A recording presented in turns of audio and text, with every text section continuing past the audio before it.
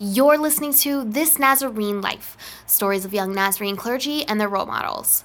TNL is a production of Young Clergy Network, a ministry of OKC First, committed to listening to, collaborating with, and empowering young pastors. If you love this podcast, if you get something out of it every week, consider sending us a little love at youngclergy.net/donate. Thanks to everyone who's already given. We literally couldn't do this work without you. Today on the podcast, we have Pastor Ray and Reverend Mallory Seaman at Connection Point Church of the Nazarene in Hawaii. Thanks for all you do for young pastors, and thanks for tuning in.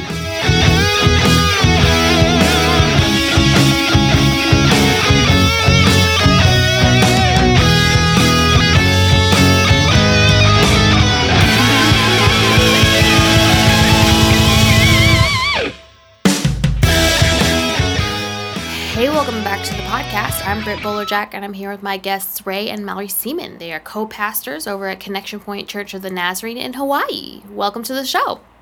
Thank you. So the first question I ask everybody is, how did you both end up in the Church of the Nazarene? You've been in it longer. You can start. Okay. Yeah, so I'm a kind of like fourth generation Nazarene. I've kind of been in the Nazarene church since before I was born. But parents and grandparents and grandparents all went to the same Nazarene church in Union, Missouri. It's kind of where I grew up at. But went there from when I was a baby up until I left to go to college. Oh, wow. So that's I was just there from the beginning. Yeah, and for me, my family, they have a church background in that my dad was actually like a theology major at Baptist Bible College in Missouri, and my mom started off as a missions major, but we ended up really not in the church for various reasons, some hurts throughout their life, and we moved around a lot, and that kind of contributed to that as well. But in high school, we ended up moving to my mom's hometown, and where my aunt and uncle and cousins, they attended the Nazarene Church in Marshfield, Missouri, and so we started going there and got plugged in with the youth group. And it's much harder to make friends in a small town, just from our experience, and that youth group really became my closest friends, and the youth pastor and her husband in particular were some of my closest people, and so that really started me in the church as well. I love that. Just kind of starting with you, Mallory, can you kind of tell me about your calling? How did you end up feeling like you wanted to be a pastor? Yeah, it really wasn't on the radar. Definitely, I wouldn't say I even started following Christ until as a freshman in high school. And mostly that was out of fear. I got scared by a play that our church did that scared me of hell. And but I was so thankful, like I say, in that youth group, and my youth pastor, Selena in particular, really just embedding in me not only that being a pastor as a female was possible, like that wasn't an issue because I saw her living that before me, and I hadn't been in the church really to know that was a thing, that was an issue. Yeah. I kind of had my plans set for college. It's always been very academic and had life kind of planned out. Was planning to study architecture and use volleyball as part of my way for college in addition to academic scholarship. Had a back injury that was pretty bad my junior year of high school and kind of halted all of my plans. Yeah. And for the first time started really asking the Lord what he wanted of my life. And I was planning to honor him, planning to use architecture for good things, but had never really asked him what he wanted of me. And through a series of things, like I was tutoring some middle school girls from my youth group and just being a part of their crazy life, and every week hearing kind of their hearts, and got asked to lead Fellowship of Christian Athletes at my high school. So I was leading a Bible study each week, which was entirely new. I felt like a baby Christian and was all of a sudden speaking in front of people, and that was terrifying. Yeah. But one night in particular, the Lord really struck me with Galatians 1:10. Am I now trying to win the approval of men or of God?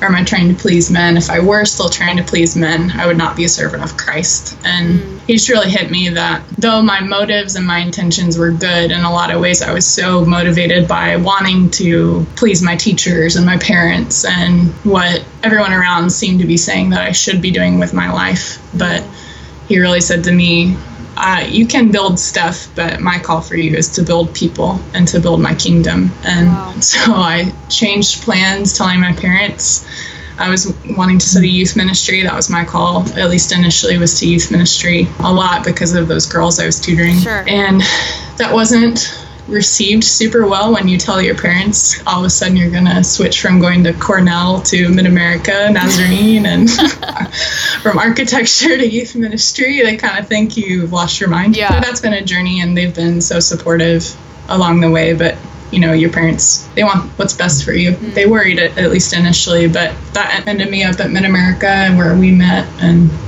have continued kind of following call from there.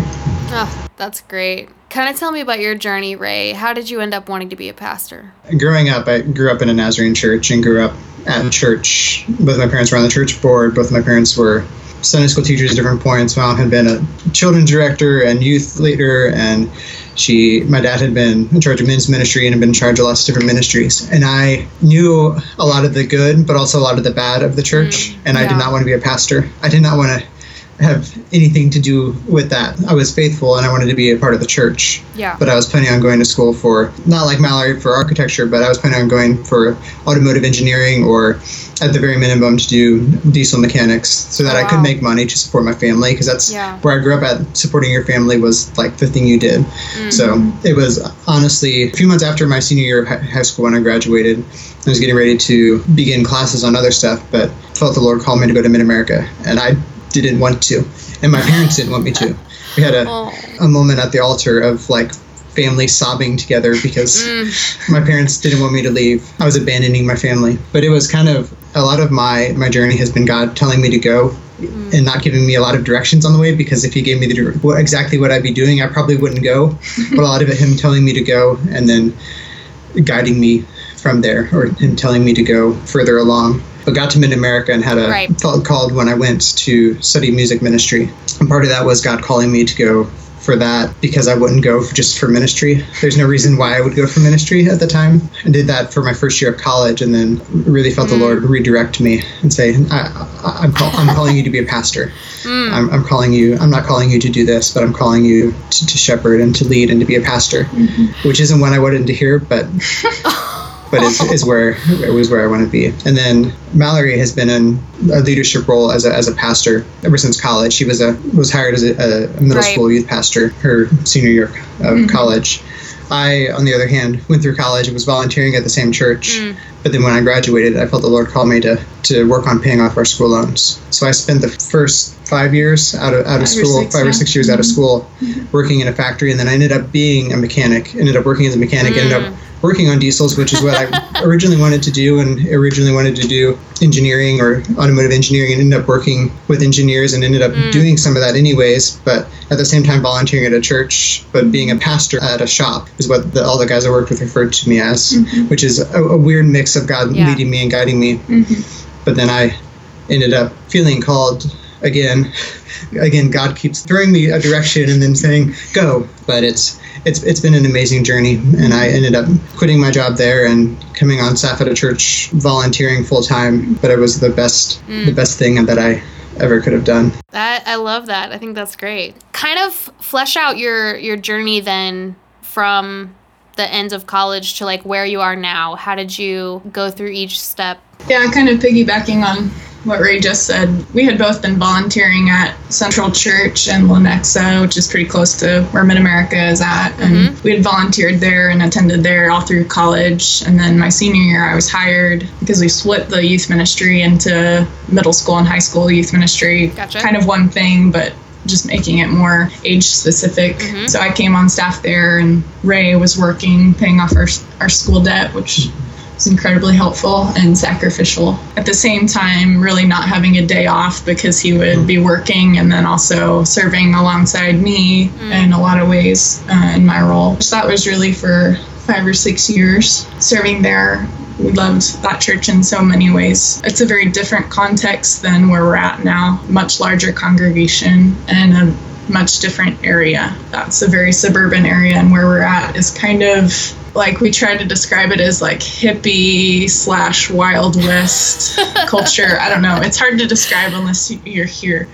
But it's a very diverse kind of combination of rural issues and urban issues in this area. And in so many ways, our church in Kansas prepared us before where we're at now, but God really kept growing a desire in both of us to serve in a greater capacity together.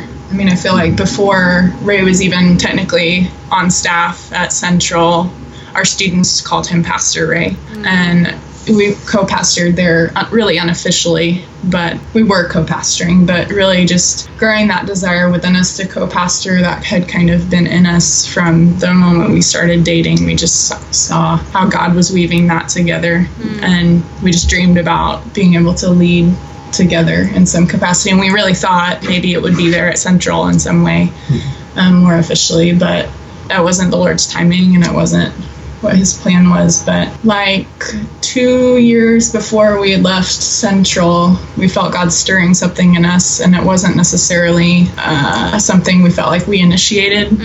There was this sense of get ready, and the sense of not wholly discontent in some ways, but just asking lots of questions about what did he intend the church to look like? What are pastors supposed to look like? What has he called us specifically to do and to be? And this was a wrestling for 2 years, and we didn't know if that meant, does that mean we're supposed to leave Central? Does that mean we're supposed to stay here? So just asking lots of questions, and we really tried to be pretty honest with our lead pastor that we were wrestling, because we didn't want to come across as being halfway in, halfway out serving. We'd seen that happen a few times with other pastors that we'd known, trying to be all in, but really not in with all of their heart. And so we were in conversation with our lead pastor. We talked with our district superintendent a little bit too, just asking for help discerning. At Central, they have a partnership with the Church of the Nazarene in Cuba, and so with part of that, we got to go on a trip there. And oh wow, the structure of those trips is amazing in that it's not necessarily geared to be a work and witness trip, but it's almost more like you're visiting family. You're visiting our church family in Cuba, and I was given the opportunity to preach several times through a translator there, like in the main service, and that definitely sparked something within me of the Lord saying, you really do have a gift to do this, and that I can do that. And just that moment of what the gospel can do to shape people is so important. And I'd been doing that in youth ministry in a lot of ways, but just he was highlighting that in me. And then just the amazing rapidness that the church is spreading within Cuba with so little resources, that just produced further questions in us of saying, Lord, like, we love this large congregation that we're a part of, but did you mean for all these resources to be piled in one place? You know, is there a better way to be doing your work?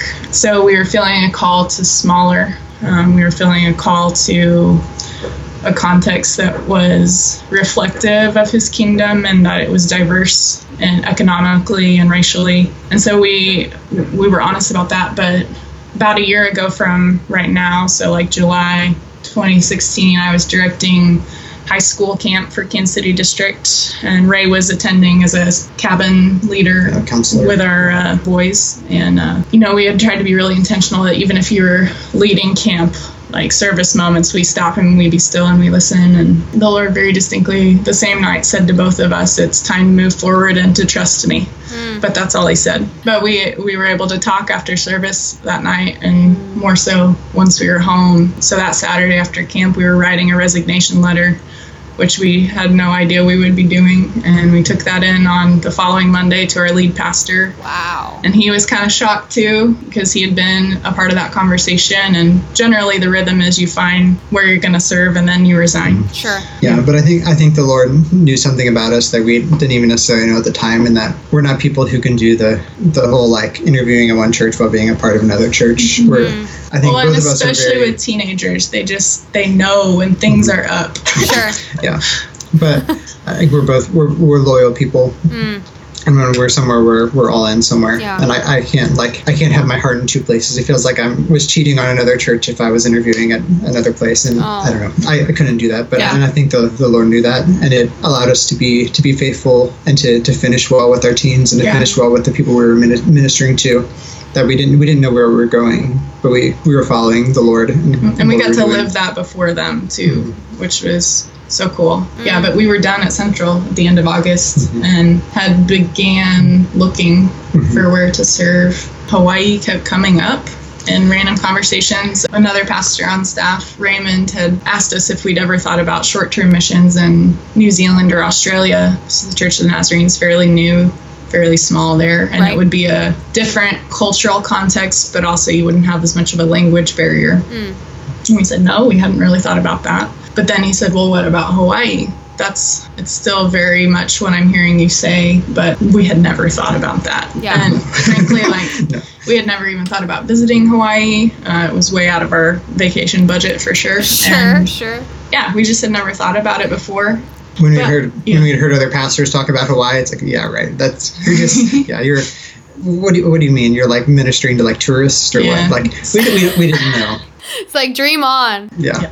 Suffering for Jesus in Hawaii or something. But we knew the district superintendent, Rick Power, here. He had overlapped at College Church on the campus of our college while we were there, and so we knew him. We knew he, in a lot of ways, was a leader that we respected, in many ways to our DS on Kansas City. And we knew he supported co-pastors. We knew he supported women in ministry, which sadly isn't always the case with every DS. And so we emailed him. We kind of did a co-resume. So we each had like a page for each of us and then a shared page that was kind of how we saw our gifts and different things overlap with each other. And we sent that to him and just said, we don't know if we're a good fit, but we're looking for where to serve the Lord, and we'd be interested in talking with you. We don't know if you even have any openings. But that turned into Skyping with him for like 2 hours.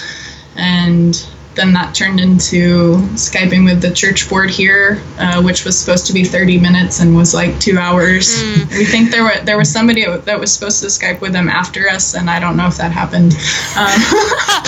But whoever that was, I'm sorry. Yeah, we're sorry, whoever that was. And then, so we were done at Central at the end of August, and was it like the next week we were flying out for an interview? Yeah. It was nuts. It was crazy timing on everything, and we just really fell in love with this place and with these people. And I think for me, I fell in love with what God was doing here, what God was already beginning to do here, and partnering with God in that. Then also the amount that the gospel can affect people here. It affects people everywhere, but the amount that there can be change here, and it is, people are open and receiving to the good news. Right. Yeah, it's very open to any spirituality sort of area, and at the same time you have really every economic class. You have a large homeless population in this area, because if you're going to be homeless somewhere, I mean, you can survive outside here. It's pretty consistent temperature aside from being rained on, and you can live off food that's growing, so why wouldn't you live here? Honestly, a lot of people were given one-way plane tickets by somebody that cares about them, or just somebody who said, go be homeless somewhere where you won't die.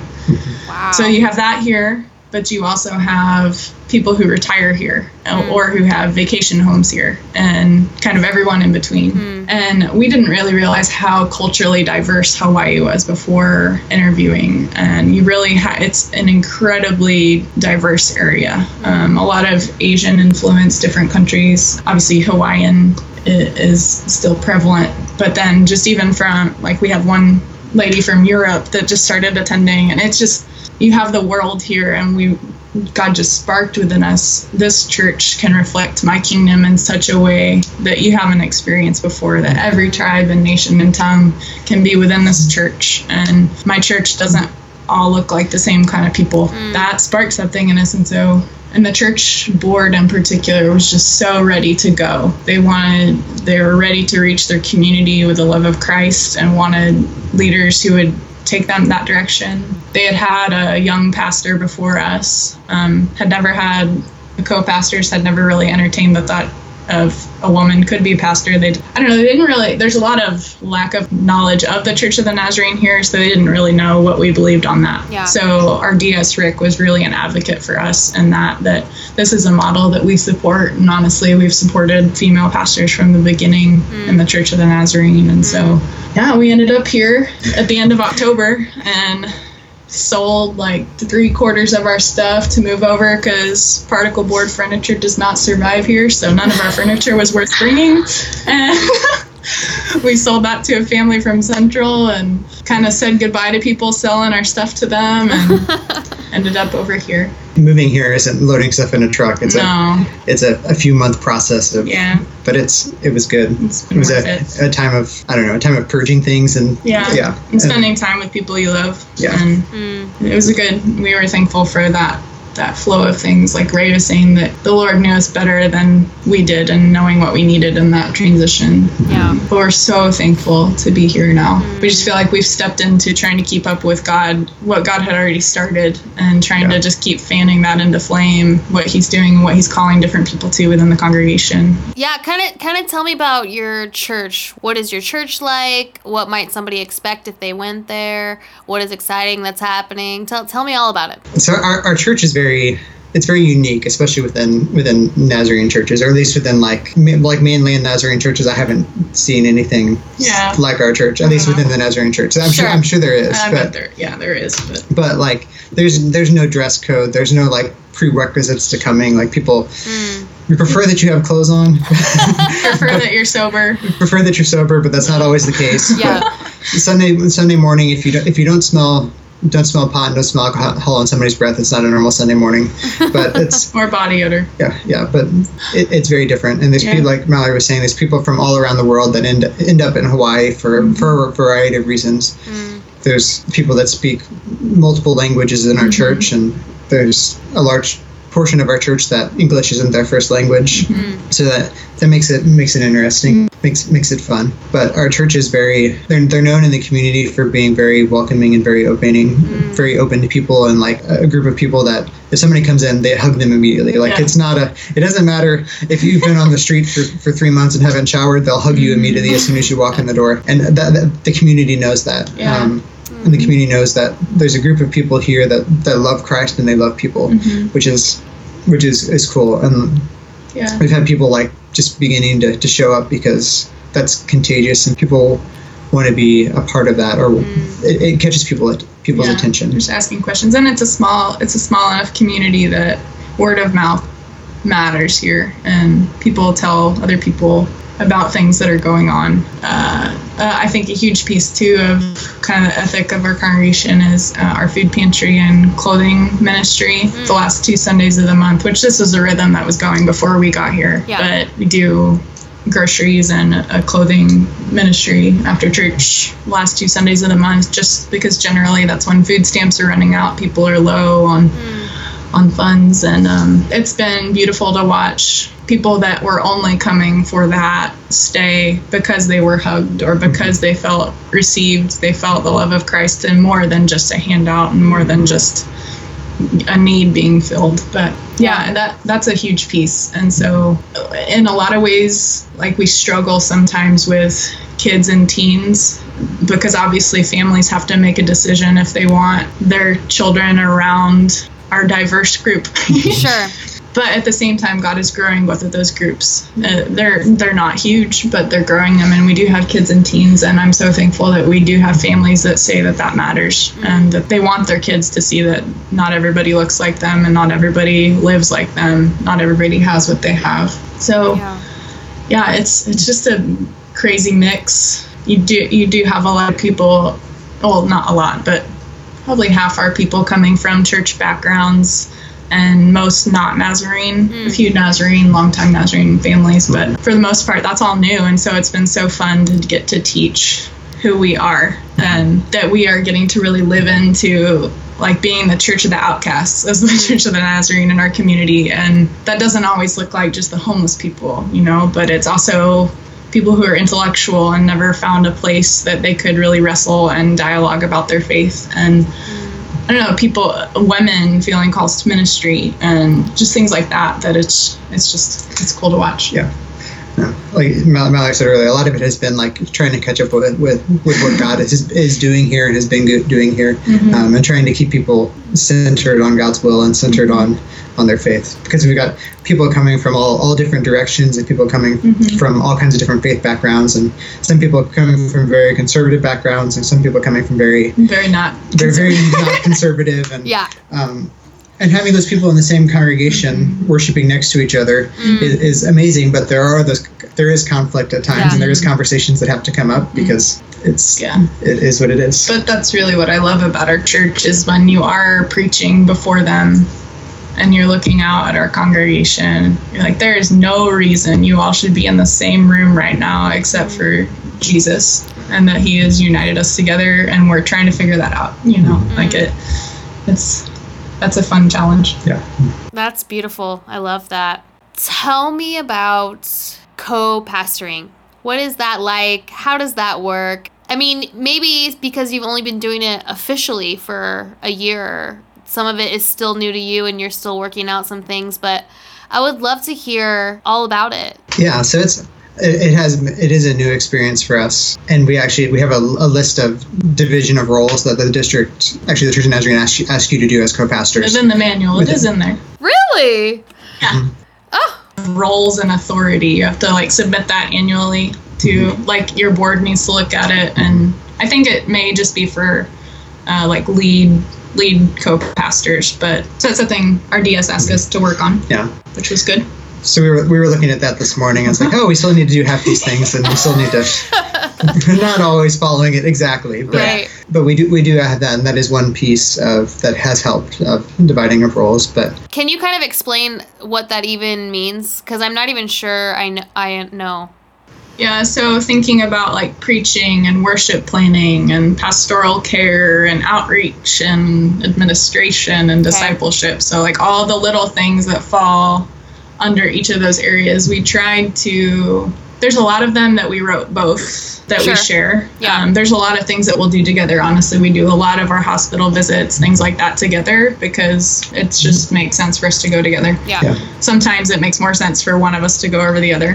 But and some of that is unique to us as well. There are some co-pastors that there is one that is primarily the teaching and preaching pastor, and the other one does more of the personal care and pastoral care side of it. For us, we kind of split it in a lot of ways 50-50 as far as preaching and teaching goes. We'll divide that out week by week. There are some Sundays we'll preach together. It's much more work, so we don't do that every week. Right. It's a lot of work. It ends up being pretty much double the amount of work, because you both write something, and then you write it together, and then you have to work on it together. So but it's fun. It's good. But we've tried, at least with preaching, we've tried to make a semi-non-predictable pattern of who's preaching, and so people can't just be well, I'm going to come when Ray preaches, or I'm going to come when Mallory preaches. Right. Generally, it's when she preaches, because she's a better preacher than I am. So. But I mean, that's one dynamic, and with board meeting, generally, whoever is preaching that week, the other person will lead board meeting, things like that. Ray tends to have more, the role he was in at our previous church was very pastoral care oriented, and so some of that stuff he takes more lead on, but a lot of it we share. I take a little more of the lead on discipleship, but again, he teaches one of the Bible studies, and I teach youth group and lead our teens and that. So some of it's a division based on gifts and passions, and then a lot of it's just trying to practically 50-50, how do we kind of divide this up.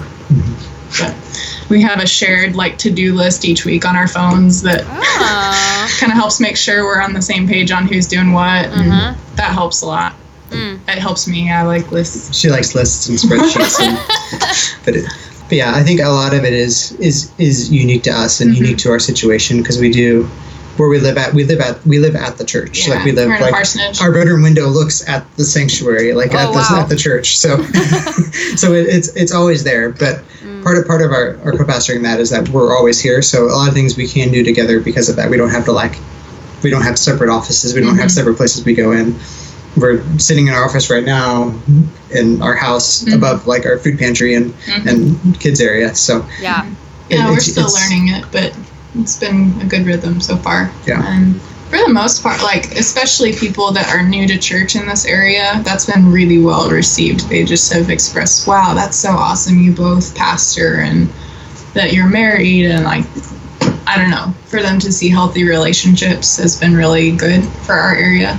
I think the only pushback we've had to it, honestly, is people who are coming from other Christian denominations that maybe don't specifically support women in ministry, or they just have questions about it, how does that work? I mean, I feel in scripture it says that there's a one over the other, and that there has to be authority, and some of those conversations it's better to just listen and be silent because there's not room to respond to. But then in others, there is space, and you bring some new insights that maybe they haven't thought about before, like, well, what about the Trinity? And think about that. Who, things like that. Yeah, so we're still learning all of that, and I think we're not even at year 1 yet. We may still kind of be in honeymoon phase a little bit with that, but we'll see what God continues to stir. What do you feel like is the most difficult part about co-pastoring? Probably, I think, trusting one another as far as biblical teaching and leadership, and trying to be on the same page as far as where you're at in your walk with Christ. So I think, and for the most part, we're generally on the same page. But there's times when we're in different where we're doing our own Bible studies and we're doing our own reading in different parts of the Bible. So we're kind of in different places with Christ at the time. So our preaching sometimes will go different directions from one another.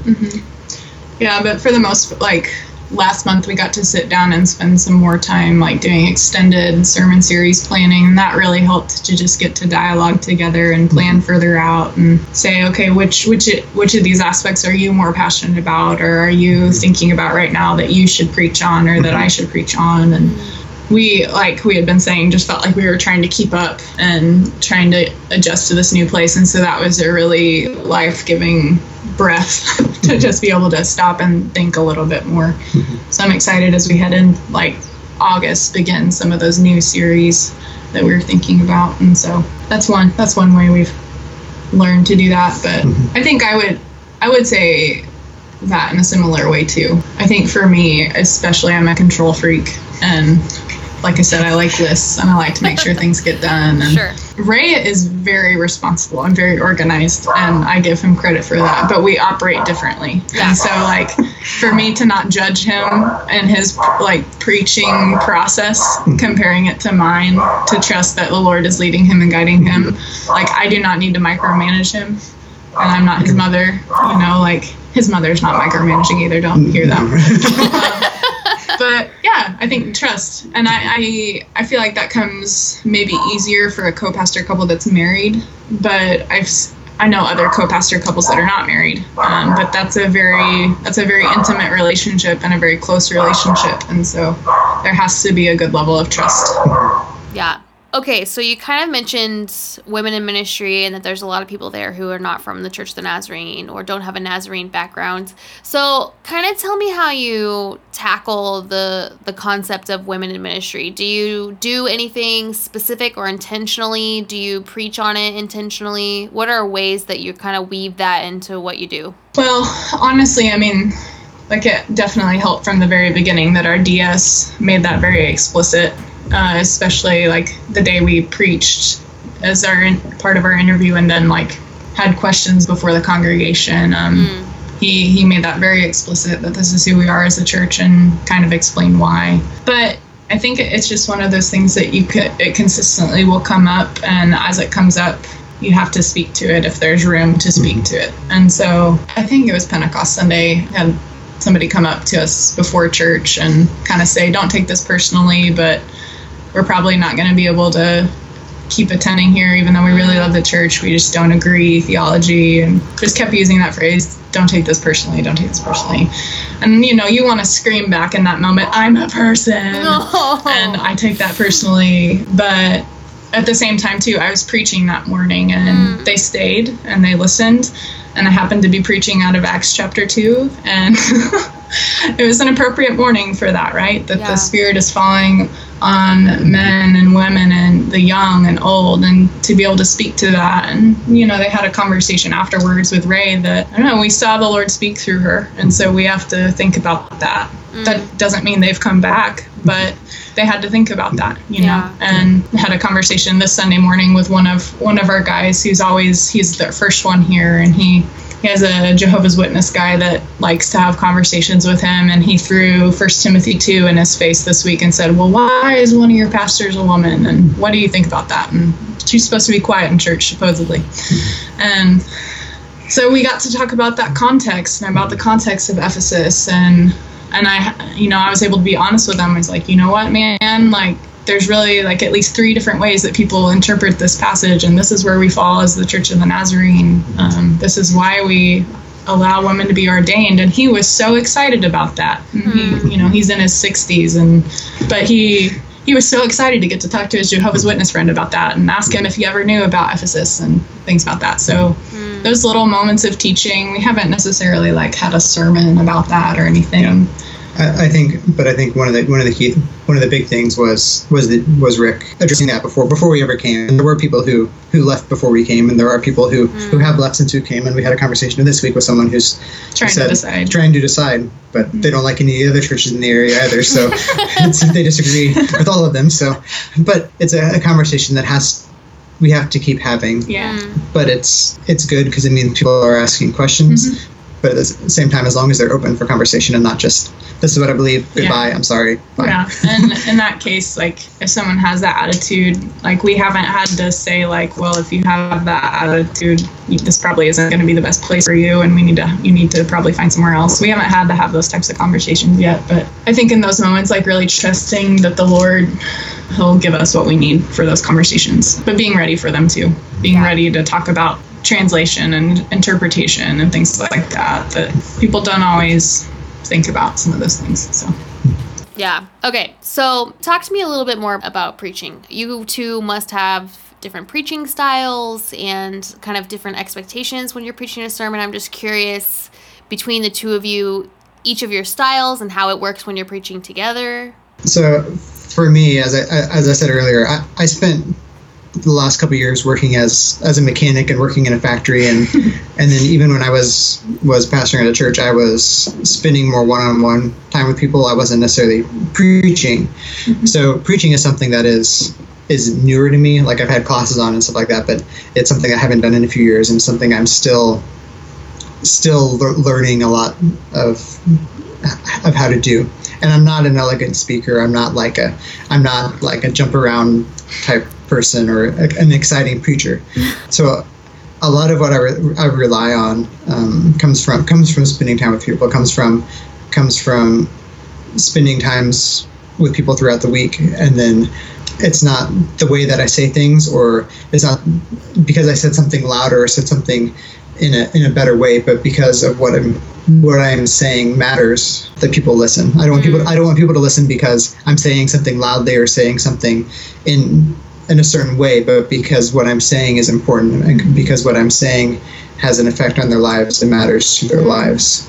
Yeah, and you live relationally in such a way with people that they know you care about them, and so he definitely speaks within a context of care. And yeah, you don't speak in a super dynamic fashion, but already since we've been here, I've seen such growth in Ray preaching. And sometimes it like awkwardly people come up and they're like, I like it better when you preach, or like, Ray's getting so much better, you know. And you just, you know, like, I get where that's coming from, but I do see that in Ray. I see that he's growing and becoming more confident, and that the Lord speaks through him preaching just as much as it does when he's working side by side on a car with somebody whose car broke down that week, you know. And so that's really cool. I think for me, like, it's definitely a shift to go from speaking to middle schoolers to a whole congregation. Yes. Sometimes I just have to know I need to tone it down, which that's okay. But at the same time, too, just with our context, the youth ministry has prepared me so much to speak to these people, because we have people who are so beginner in their faith, or people who need to be in a place of questioning their assumptions and they need to like go back into puberty in their faith, you know, and they need to ask good questions, and they need to wrestle more than they have. And so for me, I think I preach more narratively than maybe Ray does. Ray, you have a very like teaching style with preaching that's very organized, and I don't know, like, it just comes across that way. And I don't know. Good. I grew up with, it is good. I don't know what's organized. I grew up in a house, like I said, not really, like, we went to church when I was really little, but I don't really remember it. And then we went in high school. But really, a lot of influence over my life. My mom has been a writer and editor growing up the whole time. And so she read to us a lot. She edited our papers and things like that. And so English was not necessarily ever my favorite subject. Like math has always been that. But it's interesting to me how that's kind of cycled back, and that I'm really falling in love with bringing to life the story of Scripture and how our story so seamlessly fits into the story of God, and helping people to see that in narrative ways maybe that they haven't before. But I think really both of us have felt so passionate that regardless of what style your sermon is, regardless of how you've prepared to preach, if you get it done, you have it written or you have it outlined, and you go through it and look at it, like we both have had to ask, is this sermon good news? Is this sermon gospel? Or am I simply asking our people to try harder? And that's been one of the best rhythms for me, of realizing moments when I drift toward telling our people to try harder.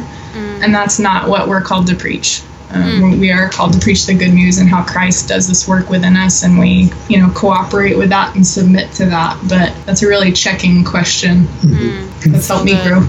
Yeah, and it has been fun here preaching too, because it is a fairly new church. Well, laid back. It's fairly laid back, but then also with the Nazarene Church and a lot of people who are new to the Nazarene Church, kind of teaching some like the Nazarene basics of the Nazarene Church, which I'm fairly passionate about. It's fun for me. It's fun when people haven't heard a lot of like the Nazarene keywords, so like the Nazarene, like key parts of the Nazarene Church, and people have never heard of it before. People have never heard of entire sanctification, or people have never heard of a lot of the Nazarene Church, and being able to walk through that with people, and being able to teach people some of the background of the Nazarene Church in your preaching is fun. Yeah, it's fun to tell those stories when they're new. So. That's awesome. I love that. What advice would you have for a couple who's thinking about co-pastoring? What might you say to a couple that's wrestling with a call like that? I mean, particularly you have to be obedient to that. You have to say yes to that if that's the call that the Lord has placed upon you. And if you're not in a context in which you can do that, you have to find that context, because you have to be obedient to that call. Frankly, we sent resumes to several different districts, and I'm so thankful we ended up on this one because, like we've tried to articulate, we know we are 100% supported by our DS. And frankly, a couple of the places we sent resumes to, we got voicemails from only wanting Ray or, just kind of subtly saying like, we don't really want that model, though it is absolutely necessary for somebody to be that person to go, the Lord made clear that wasn't the place for us right now. We needed to learn to be co-pastors in a place where we were supported. But I think finding those places where there's room is pretty key. That doesn't mean it has to be we're all in, we 100% buy it, because that definitely wasn't Connection Point when we came in, but there was space and people wanted to listen, and they were open to at least trying it, and I think that's pretty key. Trust, like you were saying earlier. I think if it is a married couple who are thinking about co-pastoring, your relationship has to be strong, and your relationship affects that. Or you might kill each other. We haven't had any like major blowout fights yet since we've been doing this, so that's good. Yay! But your relationships affects your pastoring, and you feel the weight of that, like you really do. That if we're having a rough morning and then have to walk in there and preach or say, "Pass the peace of Christ," like I don't know. Yeah, and then I know there's other models too where it's not a couple, it's two people that are not married, or that are not a couple that co-pastor. But I think those relationships have to be with someone you trust, and it has to be with someone who you are on a similar level with, and that you can communicate well with.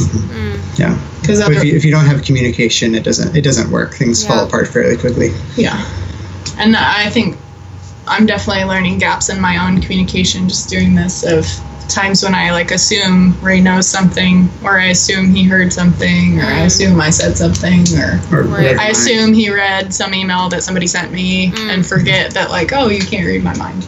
But that's a marriage thing too, but that's for sure in your ministry together. You just have to be willing to be work done by the Lord, and know that you're not done. And it's just another way he sanctifies us, and our work is just through each other.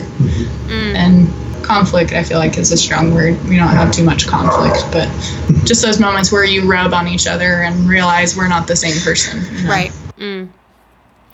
Well, the last question I ask everybody is, what inspires you to stay in the Church of the Nazarene? What are the things that are keeping you here? I think for me, I love the theology of the Nazarene Church, and I love the background of the Nazarene Church. There's some of it for a little while I don't necessarily like, but I love the Nazarene Church, and like I said at the very beginning, I have my roots in the Nazarene Church with my family, but that's not why I stay in the Nazarene Church. I stay in the Nazarene Church because I agree with the theology, and I agree with who we are as a church, and then I believe in the direction that we're heading. But more than that, a lot of it is accountability. And a lot of times as millennials or as young pastors, we don't necessarily like accountability all the time. Yeah. But I know for me, I need accountability. And I know I would struggle if I was in a church that I did not have accountability, and I did not have a DS that kept me accountable, if I did not have other pastors on the district that kept us accountable. Yeah. And I love the Nazarene Church for that. I love the Nazarene Church that it keeps its pastors accountable, right? And it keeps us accountable to one another, and asks more of us in that. It doesn't just set us free and say, do whatever you want, but it asks more of us. Yeah, I would echo both of those things for sure. I think this area in particular, there's a lot of like Congregationalist type models of churches, and so they can do whatever they want. Or you have people coming from like Catholic or other backgrounds where it's just like, you preach this, you do this, and I don't know. I feel like we're in a healthy middle ground in that respect with accountability, and our theology certainly gives people room to wrestle, but it speaks to what's important, and so I appreciate that. Certainly for me, it's where I can pastor in a lot of ways, and there's always been a role for me within the church, within the Nazarene Church. I know that's not the case for every woman, but I would just say that there are places that you can serve. It may mean you have to make a move, you have to be willing to sacrifice in some way, but there are places you can serve, and there are DSs who will support you. I think as well for me, the Nazarene Church is in so many ways our family, and to be able to know pastors around the world or friends who are in Nazarene churches around the world, to know that I have brothers and sisters, and you know, every time there's a global conflict, that I know I have Nazarene brothers and sisters who are there. That's pretty awesome. To be able to come back to our church after General Assembly and say, guys, we're not just on an island, like, you know, that we're in 162 world areas with 165 main languages, and they're all like, really? You know, to be able to expand their eyes that our church is this beautiful picture of his kingdom, and it's not just Connection Point, but globally. I really appreciate that, and that keeps me. I love that so much. If somebody wanted to get in touch with you, maybe they have a co-pastoring question or a non-traditional church question, where can they reach you guys? How can they find you? We're both on Facebook, I think, just under our names. You got to figure out how to spell my name. It's weird. Then email? Yeah, we both. My email is just MallorySeaman@gmail.com, and his is Ray. Do you want to spell that? Oh, MALORI. SEAMON@gmail.com. So if you type all those letters, you can shoot me an email or find me on Facebook. Yep. And mine's Ray L. Seaman@gmail.com too. If anybody you'd want to email with questions. Our church website needs help, so you can watch sermons or listen to sermons on there, but otherwise, content-wise, it's dated and we need to fix it still, so probably those other two mediums are better. Maybe we need to send you some sort of graphic design intern that wants to volunteer. Well, thank you so much for your time. Thanks for taking some time and coming on the show. Thank you for having us.